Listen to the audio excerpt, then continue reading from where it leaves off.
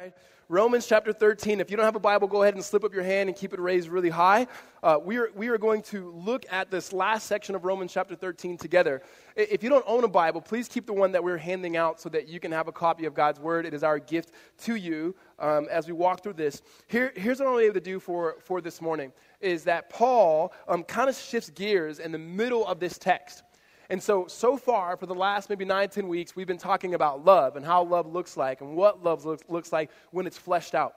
And how we love one another, how we love people who are our enemies, and how we are able to submit to the government. And that was something we were challenged with last week in love for governing authorities. What Paul does here, just to kind of give you a breakdown, is first he shows us love in relationship to others. And we'll look at that. And then after that, it's love in relationship to eternity. And I want to spend some time on that. And we'll get some time when we get there. And lastly, it's love in relationship to godliness. And so if you see the kind of way he's threading is, it's love your neighbor with the love that you've received from God. And then the love that you receive from God, long for the moment in which he comes in and begins to restore all things. And then what we ought to do in living in love now. And what Paul gives for us is a desire to live in love for godliness. And so that's what we're going to look at this morning. But before we do this, would you guys just kind of pray with me?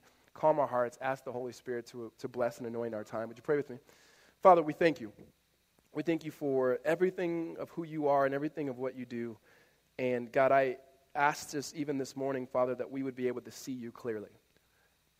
There's things in this text, Lord, that are challenging personally, Lord, to us in our hearts. There are things in this text, Lord, that we could easily gloss over. And so, Lord, help us to not miss whatever you have for us, Lord. Help us to see the good news of your Son, Jesus. May the name of Christ and the reign of Christ and the glory of Christ, Lord, reign over us. May the Holy Spirit illuminate the word, God, that we may walk in faithfulness with you. Help us to understand the love that has been poured in our hearts, Lord, towards others, understanding eternity and a desire for godliness, Lord. We thank you and praise you in Jesus' name. Amen. We're going to jump right into it. So the first point right here is love in relationship to others. And if you start with me here in Romans chapter 8, here's what Paul says. Romans chapter 13, verse 8. He says, "Owe no one anything except to love each other. For the one who loves another has fulfilled the law." Let me pause there for a second, because here's what Paul is doing. If you could remember from last week we ended with the application of loving and submitting to governing authorities, is that we were to pay taxes to those who we owe taxes to, pay revenue to those who we owe revenue to, and honor to whom honor, and respect to respect. And there was this ideal of this is what you owe to these people. Well, Paul right now in verse 8 uses that same word owe, and he starts off saying, owe no one anything. And I want to pause there for a second, because many of us have taken some sort of financial classes at some point, Christian classes, and this has been like the sole proof text that says people will use, I believe, out of context and say God doesn't want anyone ever to be in debt, and if you're ever in any sort of debt, God hates you and you're going to hell, right? And you read that and you go, that stinks, right? That's not what Paul is talking about here. What Paul is not saying that a Christian cannot incur debt. However, he has been alluding to that if we do, we are to pay it off in the terms of contract that we've agreed to. But what Paul is doing is he's transitioning, saying the same way that we owed people things that we should pay things off, he says this, owe no one nothing or anything except to love each other. He's saying there's one particular debt that you should never get out of, and that is the debt of love. That there's an obligation to continue to love people, to love others. And he's saying, here's the capital that you receive from that. You have been given the love of God. That if you are a follower of Jesus, Paul says this, and we've been talking about this for weeks, is that the love of God has been poured into your hearts. And the same love that's been poured in your heart now, that we are to be conduits of this particular love towards others. So when it comes to our bills, when it comes to debt, when it comes to school loans, when it comes to whatever it is, pay those things off. But when it comes to love, constantly be indebted to that. Here's what I mean. There's a feeling that you get. If you've ever paid off anything, you know that feeling. If you've ever had a credit card debt that you have, even if you just pay your payment, you know that feeling that it's done. And some of you who've been in debt before or have credit card people chasing after you, you know that feeling. And I know there's only like a few of us in here who's ever had that, right? And so when my wife and I were getting engaged, she was like, I'm not going to marry you until you get out of debt. And here's the deal. I was in dumb debt. When I say dumb debt, like I used a credit card and didn't pay it back. That's dumb, right? And so I didn't have school loans, I had a scholarship, so didn't have to worry about that. But I was so into buying stuff because I was being discipled by 50 Cent at the time. And so it was all about, Air Force Ones, I need 2 per, right? I mean, I needed all of that. So I had it. I had more hats and shoes than anybody else. I was stunting. Well, I was broke too, right? And so this is just me before Jesus, and I'm just being transparent before you. I wasn't paying these bills off. And so, the people, they start calling you and stuff, and it's like, no, he no here, right? It's like, he doesn't live here anymore, right? Well, when I became a Christian, I started paying that off like very, very short. I mean, just like, not the max. And my wife, or my girlfriend / fiance at the time was like, this ain't happening. I ain't going to marry you if you ain't, that type of stuff, right? And so had to get out of debt. It was the most freeing thing when I paid that last bill, and I was like, I am free. And it wasn't anything crazy, but enough for me to go, I'm free. Like, it felt really good to not be in debt anymore. Like I don't have to lie anymore. I don't have to tell these people I don't live here. Yes, this is Ricardo. You're speaking with him, right? Like, it's that freedom of going, these people won't contact me. I don't need to know these people anymore. Paul's saying that's not the way it's supposed to be when it comes to love. Like, you should never get to a point where you feel like you've loved enough. Like, you never get to a point where I've loved that person too much. Now, there's moments where you need distance, and there's moments where reconciliation in itself is not, you need to be right with that person, and you need to be in close relationship and proximity. I'm not saying that, but there never comes a moment where you're going, I've loved enough. That it just can't happen. And the reason for that is now we are indebted to God and His love that He's given us. And this is a good debt. Like, you've heard people talk about what's good debt. This is the best debt. Is that we've been so loved by God and so cared for by God that now we were able to love others. And Paul is saying, here's what love looks like in relationship with others. We've talked about it for a while, but he begins to add something in here that I think is impressive, and that is this love that we begin to do is actually fulfilling the law. That's what he says in verse 9. For the commandments, continue, it says, love one another, for the one who loves another has fulfilled the law. For the commandments, you shall not commit adultery, you shall not murder, you shall not steal, you shall not covet, and any other commandment are summed up in this word. You shall love your neighbor as yourself. Paul's saying, when it comes to love and relationship with others, is that the law, which he brings up again, which he hasn't talked about for several chapters, this law, which previously he said that we could never attain, that the law was never meant to save you, the law was never meant to justify you, but the law in itself was God's perfect way of how we should live and how we could not live up to that. And in understanding the law, we would realize we need a Savior, and Jesus becomes our Savior. Well, then now Paul says, when you love now, like your Savior has loved you, you are now fulfilling the law. And he's not saying that you're able to live up to the law. What he's talking about here is what happens when there's a gospel transaction in your life. You don't owe anybody else anything else except for love, because there has been something that has been given to you. There's been this transaction that has happened that you had zero righteousness, that you were bankrupt when it came to a relationship with God, and then what Jesus did is he gave you his righteousness. That your record in itself is full, that he's poured out by the Holy Spirit his love into our hearts. And so Paul is not saying as we love and obey that we are now making ourselves righteous. No, that's not what he's saying. He's not saying as we love, as we obey, that we are justifying ourselves. He's not saying that. What he's saying is the free gift of grace is that God's love has been poured into our empty cups called life. And now that this love is in us, it's transforming us. And the love that he's talking about here is a response to the love in which he's given us. That we're able to love God because he first loved us. And in loving God, we're able to love our neighbor and care for our neighbor. And so love and relationship with the neighbor, we live the law, that the law and many of the laws that he has here, the essence of it he's saying is love. And it's loving God and it's loving your neighbor. That's exactly what Jesus said. When Jesus was asked, what's the greatest commandments? He goes, you know. And he's speaking to a man who's Jewish, and he says, you know. It's love the Lord your God with all your heart, mind, body, soul, and strength, everything you have. And the second is like it, he says, love your neighbor. And when he says the second is like it, he's not saying it's close second. He's saying they're together. The way that you show love for God, your response to his love is by tangibly loving the people around you and caring for them. And then Paul quotes here from the Exodus. And if you've never read the Exodus, there's a moment in the Exodus, in the book of Exodus, where Moses comes down from Mount Sinai after meeting with God. And he walks down with these two pillars. And then the pillars are what is known as the 10 Commandments.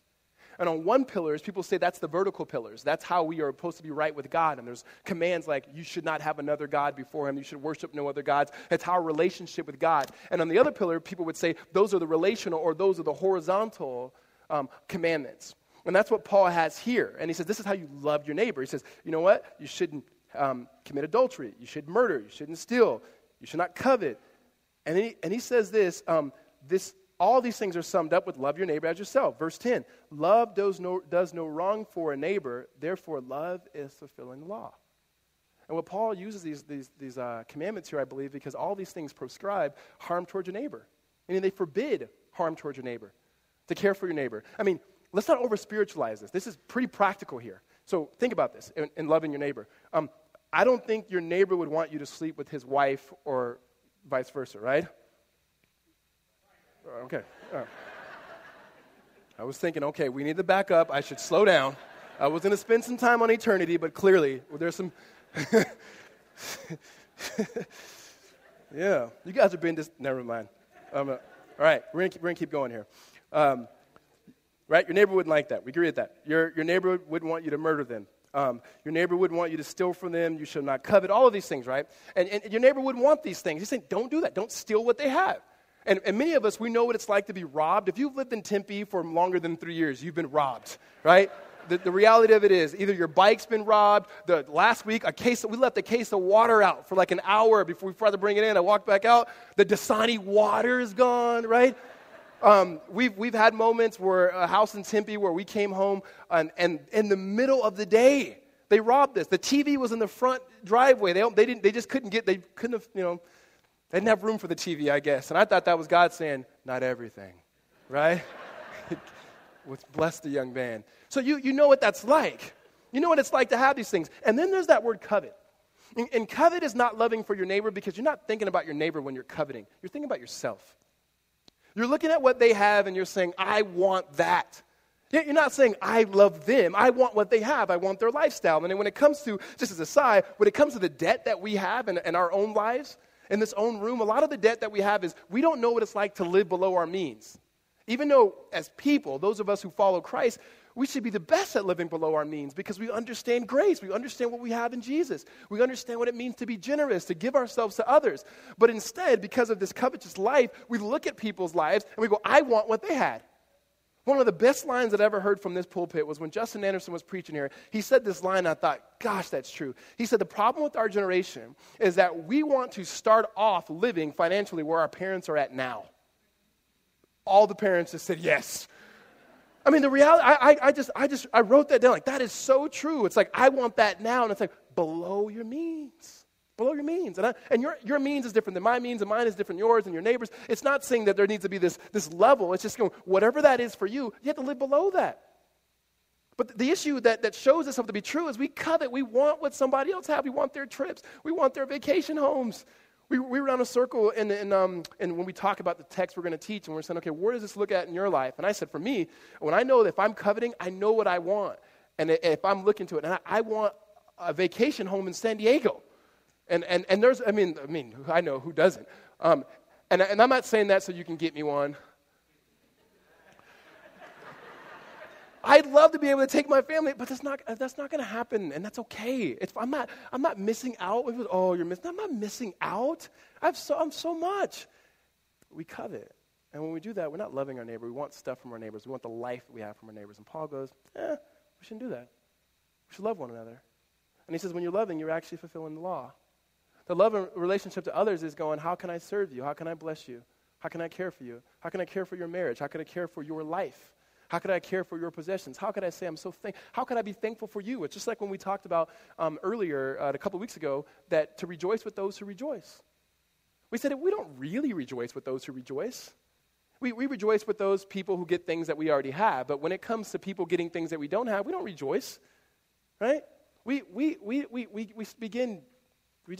become jealous, if anything, which Paul does that.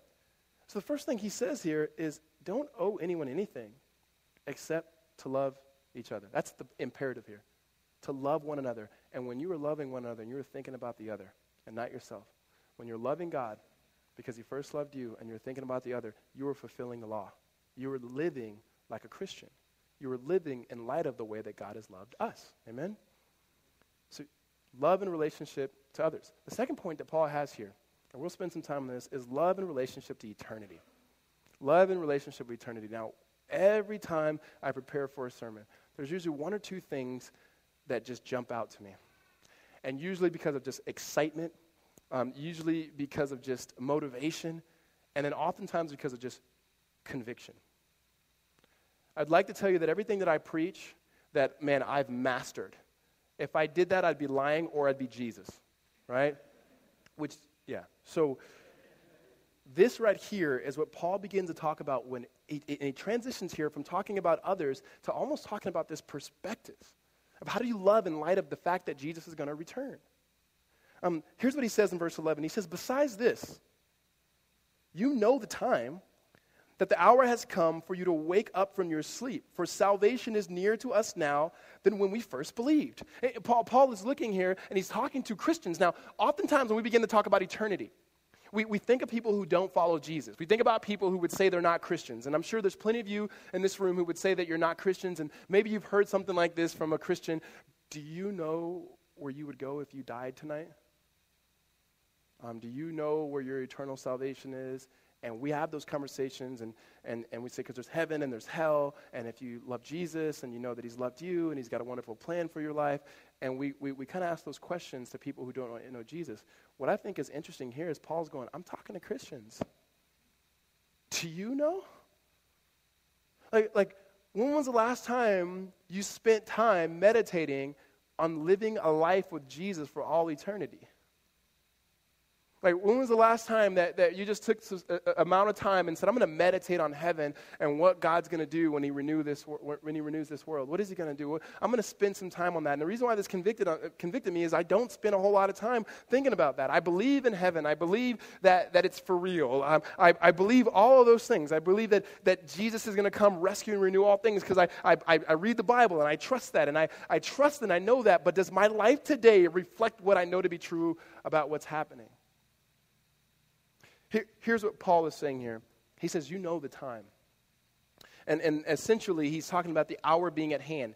In Paul's day, they didn't have electricity and things that we have. And so when he talks about day, oftentimes, day meant in the daytime is when you had to get to work. Because whatever was going to get done and work was going to happen during the daytime. And so there was a sense of urgency. If you were someone who slept in, you would be considered lazy. Now, Paul's not talking about sleeping in or not sleeping in, although I wish he was. We preach a message on that later. But he's talking about metaphorically, like, what does it look like to live in the day in light? What does it look like to live in light of who Jesus is and what Jesus has done and what Jesus will do? And then he says this phrase here. I'm continuing in verse 12. He says this, so the hour has come for you to wake up from sleep. For salvation is nearer to us now than when we first believed. And here's what Paul is talking about. When we talk about the word salvation, there's three tenses in salvation. There's past tense, that is, we've been saved, and Paul uses that in his language, and that was Romans 1, 2, 3, 4, and 5, that we were all sinners, and that Christ himself came and he died for us for our sins, and that he gave himself as a ransom for us. And so past, present, and future sins that we've committed, sins we're committing, sins that we would commit, he's already paid the price for. That he's died for us, but he's also lived for us. And so there's a righteousness of which we did not have, that we have now called the foreign righteousness, in which we can stand before God and will know that we will stand before God. That's something that has happened, and it's past tense. We've been saved. If you've heard that language, we've been saved. We've been justified. We've been made right. And then Paul also uses the language, we are being saved. And being saved is this present tense. And so it's theological word of sanctification. All that is the progressive work of which God is making you look more and more like Jesus. That is the work of the Holy Spirit. And I want to highlight progressive, meaning it doesn't happen overnight. It happens over a lifetime. It happens through experiences. It happens through repentance and faith. It happens through whatever God actively causes or allows in your life in order for you to respond in faith and truth of the gospel to look more and more like him. That when he looks at us, we should start beginning to look more and more like him. It's like the modern poet Sean Carter says, a.k.a. Jay-Z. He says, game, recognize game, and you're looking familiar. You guys don't know that vernacular. So what he's saying in that is Jesus should look at our life and look at us and go, we're looking really familiar. We are being saved. That is not just by our effort. That is our response ultimately to the Holy Spirit's work in our life. And then there's this future tense. The future tense is that salvation is not complete. That none of us are complete. We used to sing this song in the church I grew up, please be patient with me. God is not through with me yet. When God is through with me, I will come forth. And I used to just I loved it. Just please be patient with me. God is not through with me yet. The reality of it is God is not through with you yet. And when Paul talks about that salvation is nearer, he's not just talking about your individual salvation. He's not talking about that we're going to die soon. He's talking about the imminent return of Christ. That Paul didn't know the day and he didn't know the hour, but he knew that it could happen at any moment. Jesus talked about it happening at any moment. Jesus talked about being able to be ready. And so what does a life look like that's ready and looking forward to Jesus to come home, to restore all things and renew all things? This should bring hope to those of us who suffer. Those of us who suffer, there are people in this congregation, and including younger people in this congregation, that suffer from physical pain, that they barely can get out of the bed, if at all, daily. That should bring comfort that one day, salvation, this historic event in which God will renew all things, and we will have glorified bodies, and we will walk with Jesus, because that day is coming. This means that those of us who have besetting sin, all of us who have besetting sins, things that we have that we wish we could get out of our lives, that we've tried, and we paid money, and we've gotten software, and we still have these issues in our life, that God says, I'm going to remove that you won't even have the propensity, you won't even have the desire, you won't even have the ability to be able to sin anymore. Do we look for that day? For those of us who have a hard time understanding that our faith is tangible, right? There are moments where we feel like, as Christians, that our faith is tangible. My belief in Jesus is real, like the Spirit is at work in my life. And you know what? There's many of moments where we go, it's not very tangible. I'm going to believe it, but it's not very tangible. There's not a person in this room that follows Jesus that doesn't have doubts, and that won't have doubts again. Whether you look at the Scripture and you see what it says, and there's a doubt of, man, is this true? You know why? All of us are afraid to die. We're all afraid to die. Even though we know when I die, I'll pass into glory and I'll see Jesus, but I'm not trying to die now. There's doubts there, but not then in that day. Because you know why? We'll see him face to face. When's the last time we thought about that? When's the last time the love of God in which we receive now, that we've been saved and the Spirit is saving us, that we begin to look and go, I can't wait for that day. And not in an escapist mentality just to get rid of this life, but in a way to see the one who at infinite cost to himself gave himself to me, to be able to see God, to be able to walk in the cool of the day, and to be able to know God, to be able to talk with God. You know what it's like to pray? And you pray sometimes and you feel weird, especially when you pray out loud, because you're like, I feel like I'm talking to myself, God. Okay, you didn't answer, so I still feel like I'm talking to myself, right? That day that you could just talk with God and know God. That he takes every tear. As Revelation says, every tear from our eyes. Like everything that we've ever cried, it's like God just kind of like saved it and said, listen, I've been saving every tear that you've ever had, and you know what? I'm going to wipe it away. I'm going to wipe it away. Not that you're not going to remember it. I'm going to wipe it away. That everything that's been wrong, I'm going to make new. I'm going to make all things new. Paul says, what type of lives are we to live and we have love in light of eternity? To think about those things.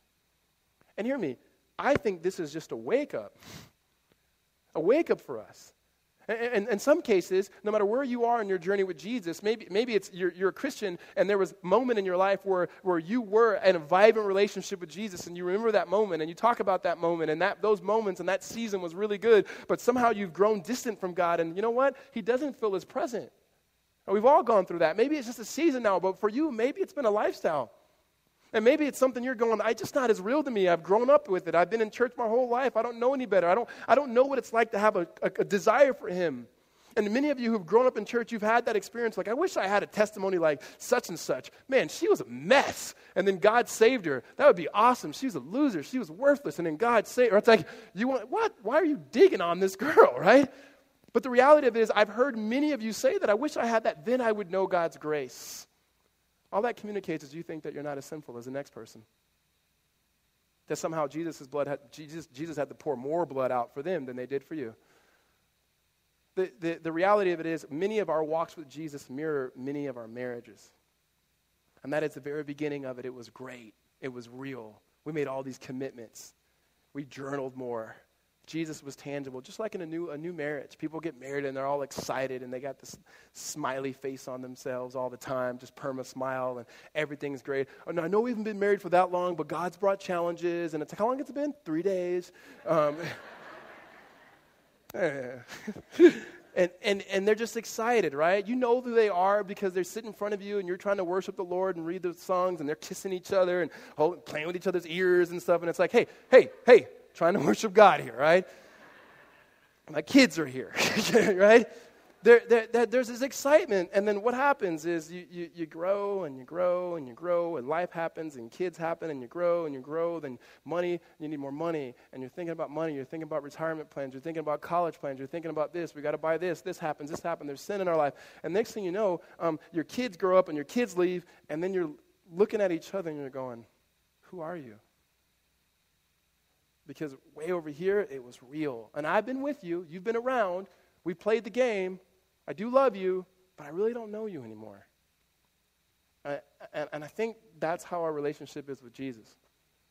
That's why oftentimes we talk about what God did, which is amazing, as opposed to what God is doing.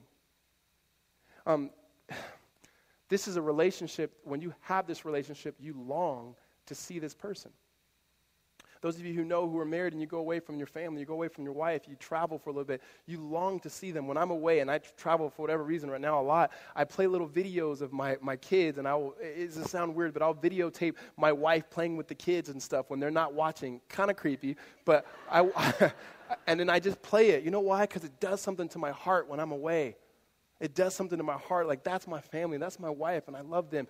There's got to be things that we have with our relationship with Jesus that we long to see him. His word that we look and we say, Lord, I long to see you. You know what his word does? It does something in our hearts. It continues to create that longing and that desire to be with him, to know him, to see him face to face. Paul is saying eternity. Don't you know salvation is nearer today than it was when we first believed, meaning it's actually better now. Because when you look at marriages who are thriving, that have been married for 25, 35, 40 years, have you ever sit down or seen a video of a couple? It's amazing. It's the most beautiful thing in the world to see old couples with each other. Because usually you interview them, you talk with them, and the guy's talking about stories that the wife is like, never happened, right? I don't remember it that way. He goes, I remember listening to this couple talking. He goes, we said, you had 9 kids, and you went to war, and you did, that had to be hard. He goes, it really wasn't that hard. His wife turned around and looked at him and was like, get out of here, right? You know, they're like 70-something years old. They're like, it was hard because you weren't there. It's like, it was hard. And yet somehow they look at each other and there's just love there. There's love there. Love that couldn't have just been there when they first got married. And so listen, when we talk about, oftentimes we want new believers' faith. If you're a new believer, that's awesome. You should want it because that's where you are. If you've been walking with Christ for a while, you should not want that. Here's why. When you're a young Christian, a new Christian, your sin is this big. You just know just enough to go, I'm sinful enough to need Jesus. And it's amazing to you. The more and more you walk with Jesus, and the more you look to his word, and the more the Spirit's in your life, you realize it's bigger than that. My sin is deeper than that. Man, it keeps getting deeper.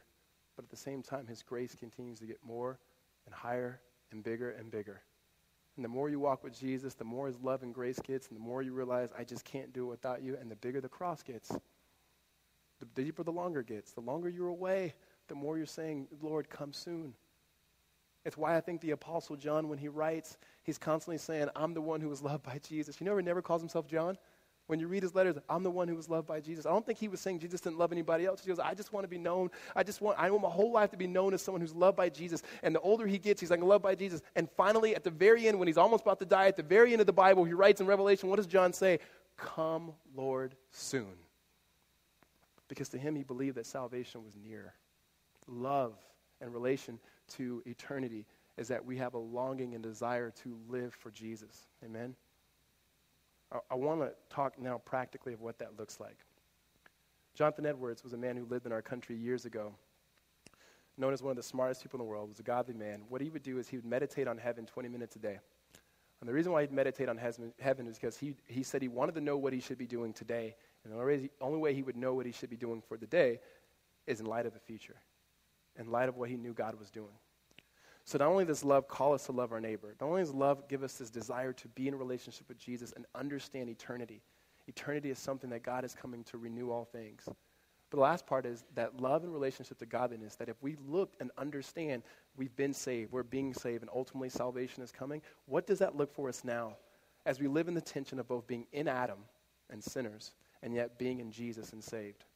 What does it look like to be sinner and saint at the same time? What does it look like to have the kingdom of this world in which we live in brokenness and yet the kingdom of heaven by the power of the Holy Spirit in our life? How do we live in the tension? What ought we to be doing? And it's godliness. In fact, if you read with me verses 12 through 14, it says this: "The night is far gone, and the day is at hand. So then, let us cast off the works of darkness and put on the armor of light. Let us walk properly in the daytime, not in orgies and drunkenness, not in sexual morality and sensuality, not in quarreling and jealousy, but put on the Lord Jesus Christ and make no provision for the flesh to gratify its desires." And so love in relationship to godliness. Here's what Paul is saying. He's using the night-day metaphor to say there's a way to live in the kingdom of God and there's a way not to. It's not literally about only do stuff in the daytime and just sleep at nighttime. He's not saying that. In fact, he's using this compare and contrast as he often does. He says, put on something, put off something. Paul uses that language often. And he says, put on the armor of light. And the armor there, if you've heard that, it's because Paul uses it a lot. He uses it in Ephesians chapter 6. He uses it in 1 Thessalonians. He talks about this armor of protection. He says, put on the armor of light, meaning in light of eternity, in light of who you are, loved by God, how ought you to live? And then he says this: walk in the day properly. This is your following of Jesus. This is you being a Christian, okay? If you're a Christian, this is you living like a Christian. It's as simple as that. It's just being someone who loves Jesus and has been known by Jesus, who's been redeemed by Jesus, and you follow Jesus. And here's what he says here as he continues. Verse 13, "Let us walk properly as in the daytime, not in orgies and drunkenness." First thing that Paul lists here is saying, don't self-medicate. All these they're inordinate desires. They're not bad desires, right? Having a drink, that's not the issue. It's just that when this life gets hard and this life is rough, that you have an escape that you go to. And maybe yours is not alcohol. Maybe it's pills. Maybe it's the internet and just losing yourself into the internet. Maybe it's, I don't know what it may be for you, but what do you find yourself giving yourself to? And it's not that the desire is bad, it's just it's gone the wrong way. And Paul says this is what happens. He goes, that's not who we are. That's not who we are as followers of Jesus. That's not what it's going to be like when Jesus comes and returns things to the way it's supposed to be. Well, this list, which by the way is not exhaustive, he goes on here, continuing in verse 13, and he says, not in sexual morality and sensuality. Sexual morality is just a huge junk drawer term of any sexual sin.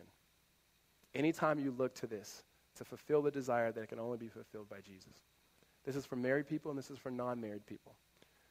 Immediately what we naturally go to is this is not sex outside of marriage. This is no having sex outside of marriage. Well, this is the gamut. Because what we have is we have men and women in our congregation, Christians. I'm not talking about people outside these walls, people in these walls, people like you, people like me. You say, okay, God doesn't want me to have sex, and so you know what I'll do? I'll just kind of skate on the line a little bit. And you end up going further than you want to. Or maybe you don't do that, and maybe your deal is the internet, maybe it's pornography, and that's a big deal. And I know we talk about it because it's real, and it's just in our life. And maybe you think, you know what, I'll just do this now, and this is going to curb my fix until I get married, and once I get married, I'll have sex, and that'll fix it. No, it won't. All you're going to do is get married, and then you'll keep doing the pattern that you've already started before you're married. These are all patterns that you begin to build in yourself. These are habits. And it's that. It's not just guys, it's girls. It's not just it's fantasies. It's longing for something else. It's this. Our world is a very sex-crazed world. You cannot go anywhere. You can't watch a sport game. They sell watermelon through sex advertising. I mean, anything that you could want to buy. It's like there's some like sexual deal, and it's like, oh yeah, your soap. Some sexual deal, oh yeah, deodorant. Right? And it's just like anything they can sell because they know sex sells, and it goes to the heart of our sin. Paul says that's not how we ought to live. There's a different ethic of Christians in which we live. Sex is not the problem. It's not. It's God-given desire. But God's given us a context to be able to live that out. The third category that Paul says here, he says in quarreling and jealousy. Quarreling and jealousy. This is the ideal of just not liking people, wanting what they have for yourself. It kind of goes back to what we talked about in loving others. It's rejoicing with those who rejoice. But if you can't because they have something that you won't rejoice with them. You know, you'll look at her and be like, oh, she thinks she's all that because she got a husband, right? And it's like, you're jealous, and that's why you don't have a husband. And so you keep acting like, no, I'm just playing. There's just a reality of Paul is just going, these are things. And listen, these are not an exhaustive list, and we're all in it. We're all in this. And so like I said, I wanted to be practical here. When I say we're all in it, we're all in it. Because if you give yourself a pass because you're loving your neighbor and I do pretty good here, and then you get to light of eternity, like, yeah, I want Jesus to come back, and then you don't deal with your issue of your heart and like longing for godliness, then you really are not getting this. What Paul says here is he says in 14 here, it's the next imperative. He says, but put on the Lord Jesus Christ.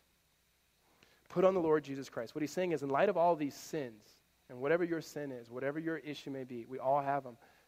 He says in light of these sins, put on the Lord Jesus Christ. That's what we ought to do. He didn't say first, stop doing all these things and then put on Jesus, right? He says, no, we're not supposed to walk in this. Okay, so how do I get out of it? How do I walk in light of eternity? How do I live as a Christian? How do I follow Jesus? Put on the Lord Jesus Christ. There's that picture of like clothing there. That you're putting on something. There's access that you have when you put on these particular clothes. And you go, what is that? Okay, there's a parallel verse to this that I think is helpful for us in John chapter 15. And here's what Jesus says. As the Father has loved me, so I have loved you. Let me pause there for a second. You take your sin, or your sins, whatever they are. If you know, man, I battle with sexual sin, and it's bad. I battle with jealousy, and it's bad. I battle with envy, and it's bad. I'm a mom, and there's moments where in my heart, I hate my kids. I'm afraid to tell anybody else. You're not the only one. You know what I wish sometimes? I wish that somehow there would be like little captions of what we all were thinking, right? And we can see it. We go, you are just as sick as me, right? And everybody would just realize, okay, because there's no sin that's uncommon to man. Whatever your sin may be, if you find that I'm just a liar, there are some of us, just to be honest, we lie. We never tell the truth. We're so afraid of telling the truth because we are crippled by human approval. If I tell the truth, they're going to really know me. And the reality of it is I've been lying so much, I don't even know me. And these are not people who are outside the church. These are us. This is me. This is you. Paul's saying this is walking in dark. That part of the reason why there seems like there's a distance between your vibrant relationship with Jesus is because a lot of it is because we have sin there that we never deal with. Well, here's what Jesus is saying when he says, put on the Lord. You start here. As the Father has loved me, so I have loved you. Not the Father loves me when you stop doing those things. Not the Father loves me when your attitude, are you kidding me? Those are your kids. He doesn't say that. How could you do that? That's gross. He doesn't say that. Because he knows the only thing that's ever really going to change our hearts is the love. And look at this. As the Father has loved me, do you know how the Father loves Jesus? You ever think about that? He loves Jesus just because he's Jesus. Like he's the best dad. Like he's the dad who shows up for all the games and roots for his son even when he's not even playing. Right? He's excited. When Jesus gets baptized, he's got no testimony. He's never sinned. He's never going to sin. And what does God do? Oh, this is my son. I'm well pleased. What did he do? He went underneath water. He loves him because he loves him, guys. And Jesus is saying, I'm here, and I've come to this world. I've died for you. I've been raised. I did all this so that the same love that I've had for the Father, I would have for you. Not when you clean yourself up, not when you get accountability, not when your life gets better, not when you grow. Now, always, in the midst, in the moment, after, before. He goes, I love you. And he says, now here's what I want you to do. Here's what putting on the Lord looks like. Abide in my love. If you keep my commandments, meaning if you're obeying, if you're following, and you're walking in godliness, you will abide in my love. Abiding in his love is actually doing what he tells you to do. Abiding in his love is actually obedience. And he says this, just as I have kept my Father's commandments and abide in his love, These things I have spoken to you, that my joy may be in you and that your joy may be full. When Paul says here, put on the Lord, he's saying abide in Jesus. Abide in his love. The only thing that will ever change you is that your affections will be changed for him. The reason why we sin is not because sin is something that we think is just unattractive. No, it's attractive. Our affections are drawn toward it. The way that we obey is not by willpower. It's by seeing another. It's by having a love that's bigger than the love for this world. And that is none other than knowing that we are completely accepted and loved in Jesus. Amen? And so Paul says this, not just put on the Lord. The last thing is here is make no provision for the flesh to gratify its desire. Here's what Paul is saying here. When it says provision, hear me, let me get your eyes. When it says provision, it means don't make thoughts for it. Don't make plans for it. Don't give away to it. Our issues, guys, as sin, is we let it in our head go around way too long. Jesus says out of the overflow of the heart, the mouth speaks. I would say acts and does. All of us. And so you know what that means? It was something someone taught me a long time ago when I was battling. I'm going to be just honest with you. When I became a Christian, I thought that there was no way that you could be a Christian.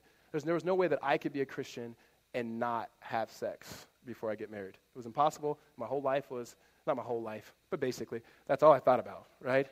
And not in the ways that God wanted it.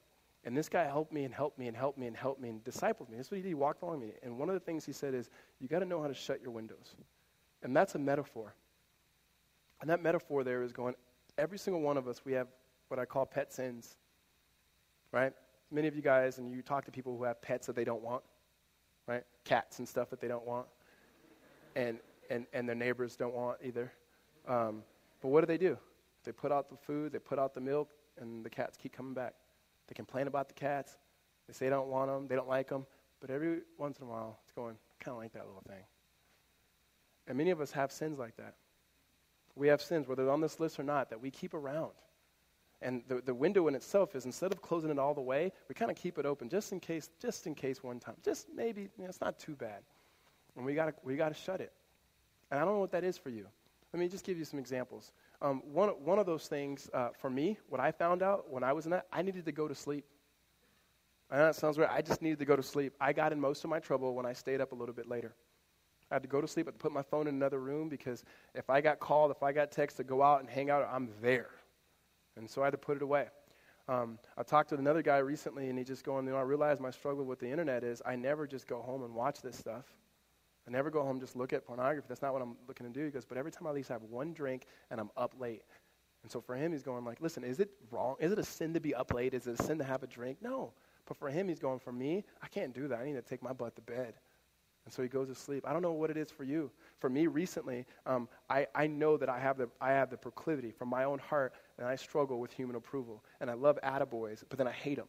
Like one of the things I hate is, hey, good pastor sermon, and I'm dyslexic. Nice sermon, pastor. Oh no, it was all God. But then like if no one ever said anything, I'm like, oh, they hate me, right? And so it's ridiculous, right? It's ridiculous. I'm like a teenage girl. And so I need Jesus. And so what I found with Facebook is, because I had Facebook, I had all these friends, right?